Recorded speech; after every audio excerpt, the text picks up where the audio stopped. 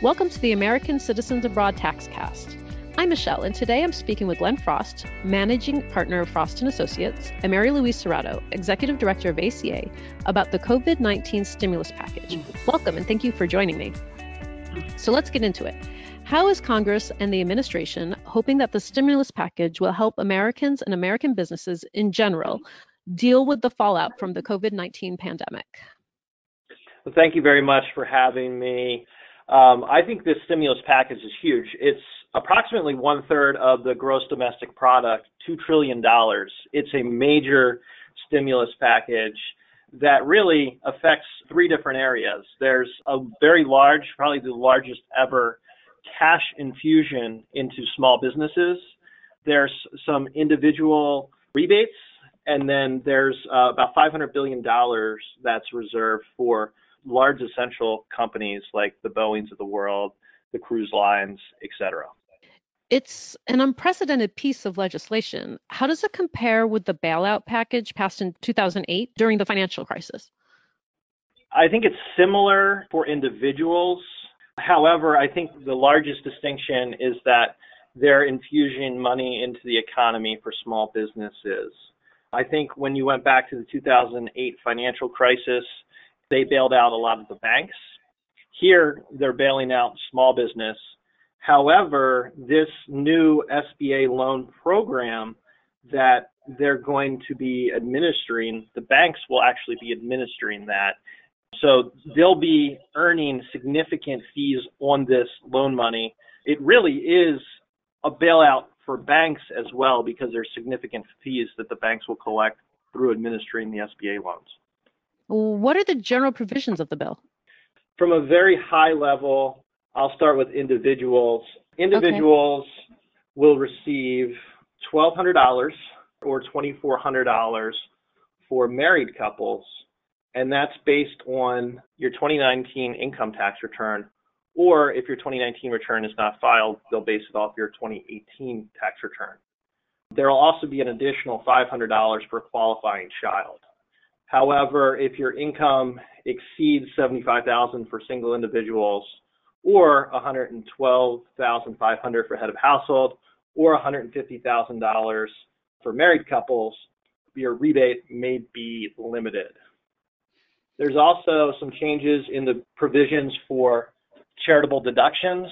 You can now take an above-the-line deduction for up to $300 of cash contributions. Individuals who don't itemize can now get some benefit for charitable contributions.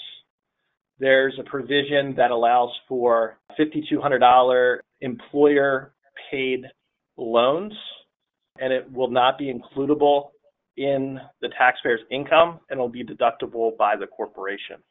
On the retirement plan side, there's a couple of new provisions.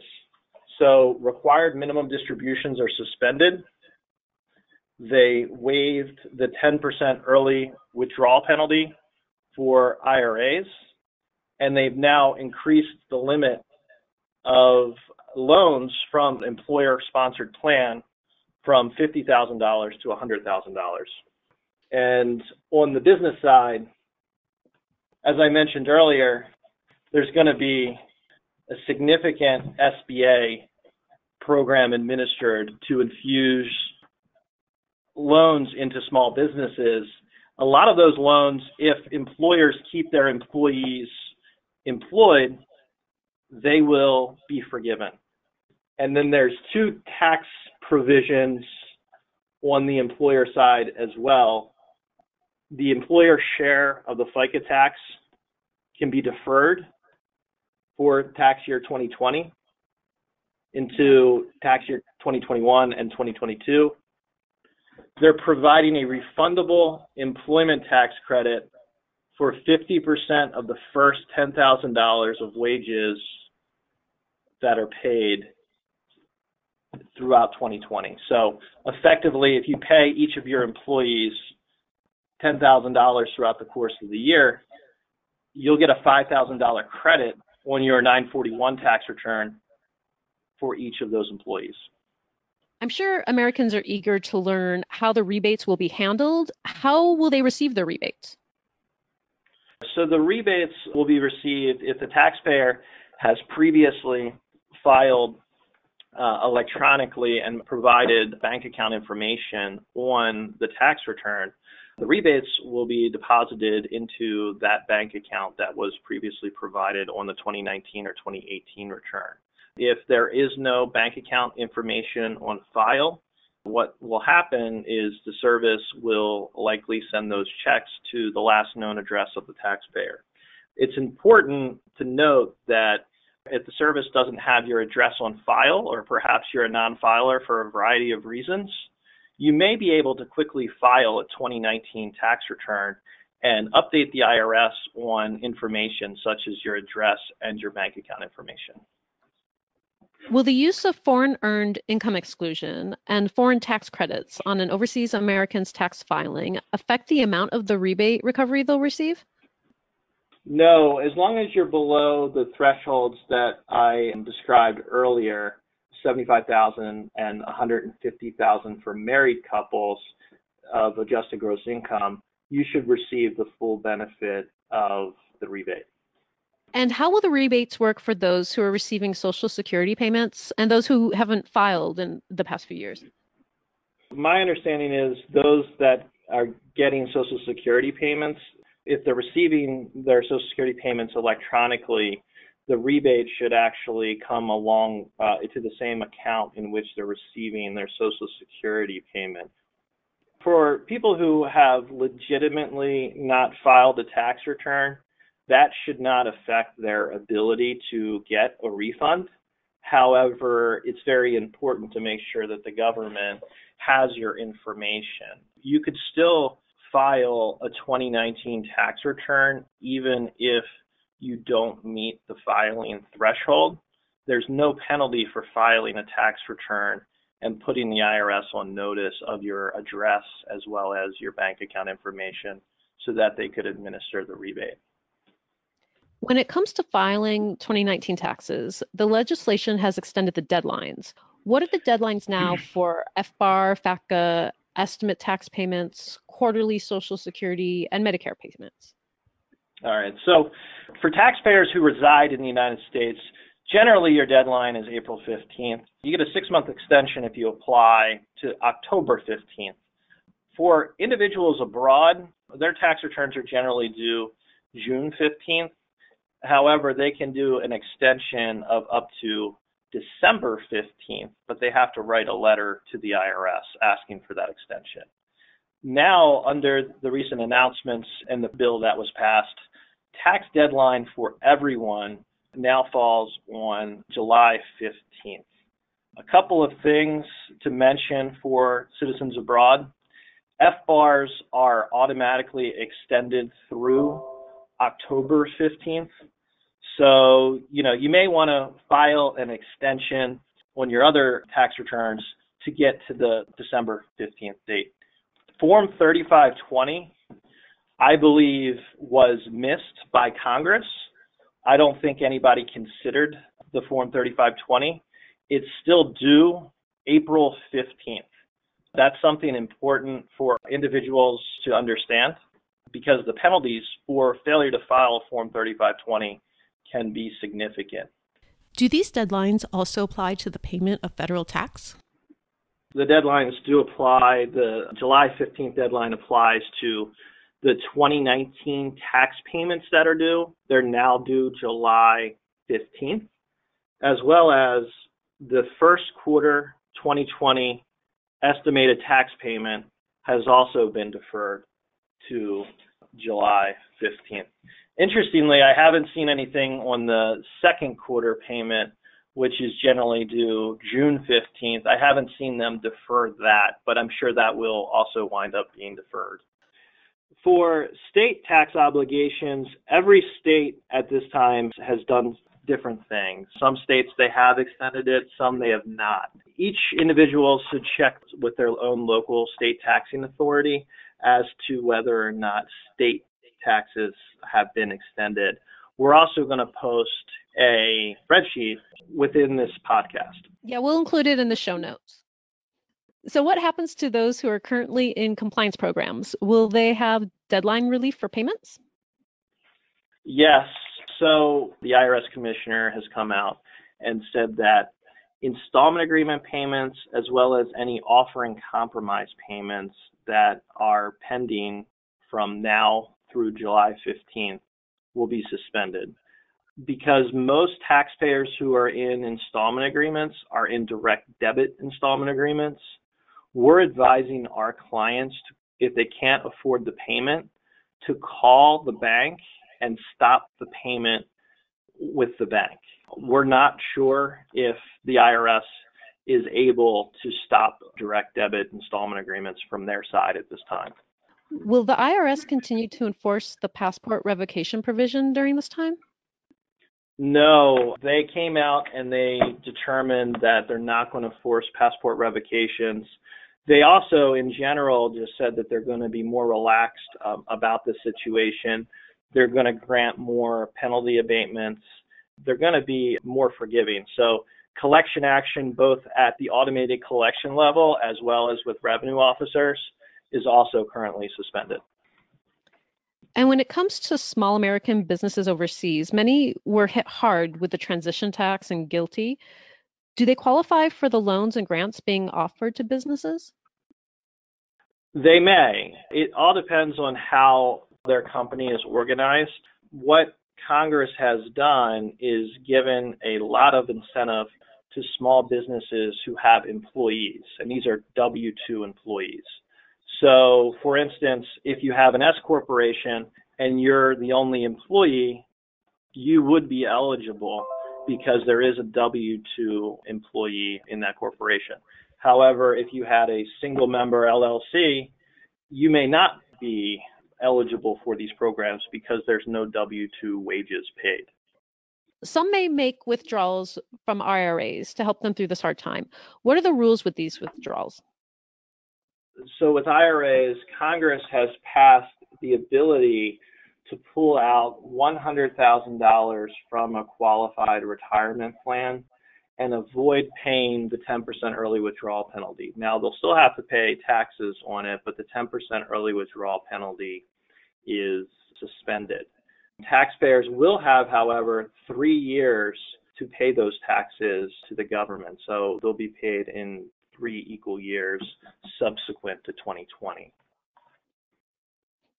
What assistance is ACA providing to help overseas Americans with the COVID-19 legislation? Thanks, Michelle. Thanks for asking the question. First and foremost, ACA is really trying to keep informed and reading through all the details of the legislation. We're also highlighting the issues that we see that Congress may face when dealing with Americans overseas. A lot of these were highlighted in our letter to Congress, many of which Glenn just touched upon. You can add that in your show notes, a link to our letter. The ability of ACA to react quickly, given that we're located here in Washington, D.C., and we have established relationships with a lot of the offices on the Hill and the administration, is a big plus for the community. One of the things that we're really looking into is how we can facilitate direct deposit. And Glenn mentioned it in his comments that direct deposit, if you filed a tax return and you provided the IRS with that information, that you will receive your rebate recovery payment via that method. But as we know, there are a lot of Americans who don't have U.S.-based bank accounts because of a variety of, in the recent years, closure of U.S.-based bank accounts. So ACA does have the ACA SDFCU account. This is a partnership with the State Department Federal Credit Union, which is a credit union that is very familiar with dealing with U.S. citizens who no longer have a U.S. address, have limited credit indicia with the United States, and are moving around from country to country. So that's the same account that employees at State Department and embassies and consulates use. So they can very easily deal with Americans who don't have a U.S. residential address and live overseas, and they can provide a bank account, and you can apply for that online. However, you need to be a qualified organization, and ACA is a qualified organization, and therefore we are able to offer the SDFCU account through our membership. It's very easy to go to the ACA website, find out all the information about the account, and open an account so that you have a US-based account. Because the IRS, and Glenn can correct me if I'm wrong, but they can only do direct deposit if it's a US-based account. Is that correct, Glenn? Correct. Yes, that's correct. So this gives... That's something, Mary Louise, we're working on from our level, and we're in touch with the IRS on almost a daily basis to fix issues like this. Great. That's fantastic to hear, because ACA as well is advocating on that front. And the sort of missing piece now is to be able to have individuals get that information to the IRS, because as Glenn noted, there may be some individuals who have not filed tax returns, so the IRS doesn't have that quote unquote banking information, that direct deposit information. There's obviously a lot of good reasons why we don't want to have the IRS mailing checks to Americans living overseas. There's already very much a delay in delivery of just under great circumstances. And now we know with the coronavirus pandemic, there have been a lot of shutdowns with mail delivery or limitations in a lot of foreign countries. So that delay is extended now. So the easiest way is really to do direct deposit. So we as well are working on ways to facilitate that so the IRS can receive this information from taxpayers overseas so they can make rebate and direct deposit payments. Does the COVID-19 legislation change anything with ACA's advocacy efforts for RBT? Do you think it'll help or hurt the efforts? So ACA throughout all of this continues to support the adoption of residency-based taxation. However, we do realize that we want Americans overseas to be treated fairly under the current situation. The current tax regime is what it is. And the CARES Act has been passed, and Americans overseas should be treated in the same manner as Americans living in the United States. We are still beating the drum and advocating for residence-based taxation. In terms of the legislation and the CARES Act helping with our advocacy work or hurting our advocacy work, I think what it does do is it highlights to the Congress, the Treasury, and the IRS the problems inherent in a system of citizenship-based taxation, in particular in a situation like this. So as we start to learn more about the legislation and how it's all going to work, how the rebate recoveries are going to work, how the stimulus for small business is going to work for Americans overseas, we may see areas of opportunity to further help us support our efforts for tax reform for Americans overseas. And my last question, how can service providers, those who list in the ACA expat tax directory, help the community of Americans abroad with all of this? So I'll start off with a short answer, and then maybe Glenn can add on to that. It helps Americans overseas find preparers who can assist them. Listers can advertise their events, their webinars, any information that they might have that they want to get out to the community on this. So I think it's a great tool in providing assistance for those who are working through this process. Glenn? Sure, and not that I'm endorsing anyone on the list there, but I think people that are advertising on that list have focused their practices on helping Americans that are overseas, and they're familiar with the unique nuances in the tax code that affect Americans overseas.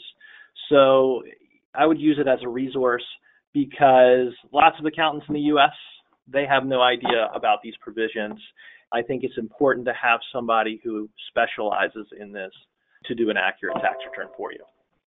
Great point, Glenn. And also, Michelle, ACA is going to continue to update the community. We encourage people to check back to our website for updates. We'll be sending out information through our newsletter. You can sign up for a newsletter. We'll provide information on that in your show notes, through social media, and any way we can get the information out to the community. So we encourage everyone to check back with the ACA website and consider becoming a member as well. Great. Thanks, Glenn and Mary Louise, for taking the time to chat today. The American Citizens Abroad Taxcast is a monthly podcast that is published at the end of each month. It is edited and produced by me, Michelle, and is a product of American Citizens Abroad. You can get in touch with us at podcast@americansabroad.org. Remember, give us a good rating on Apple Podcasts so other Americans living abroad can find us.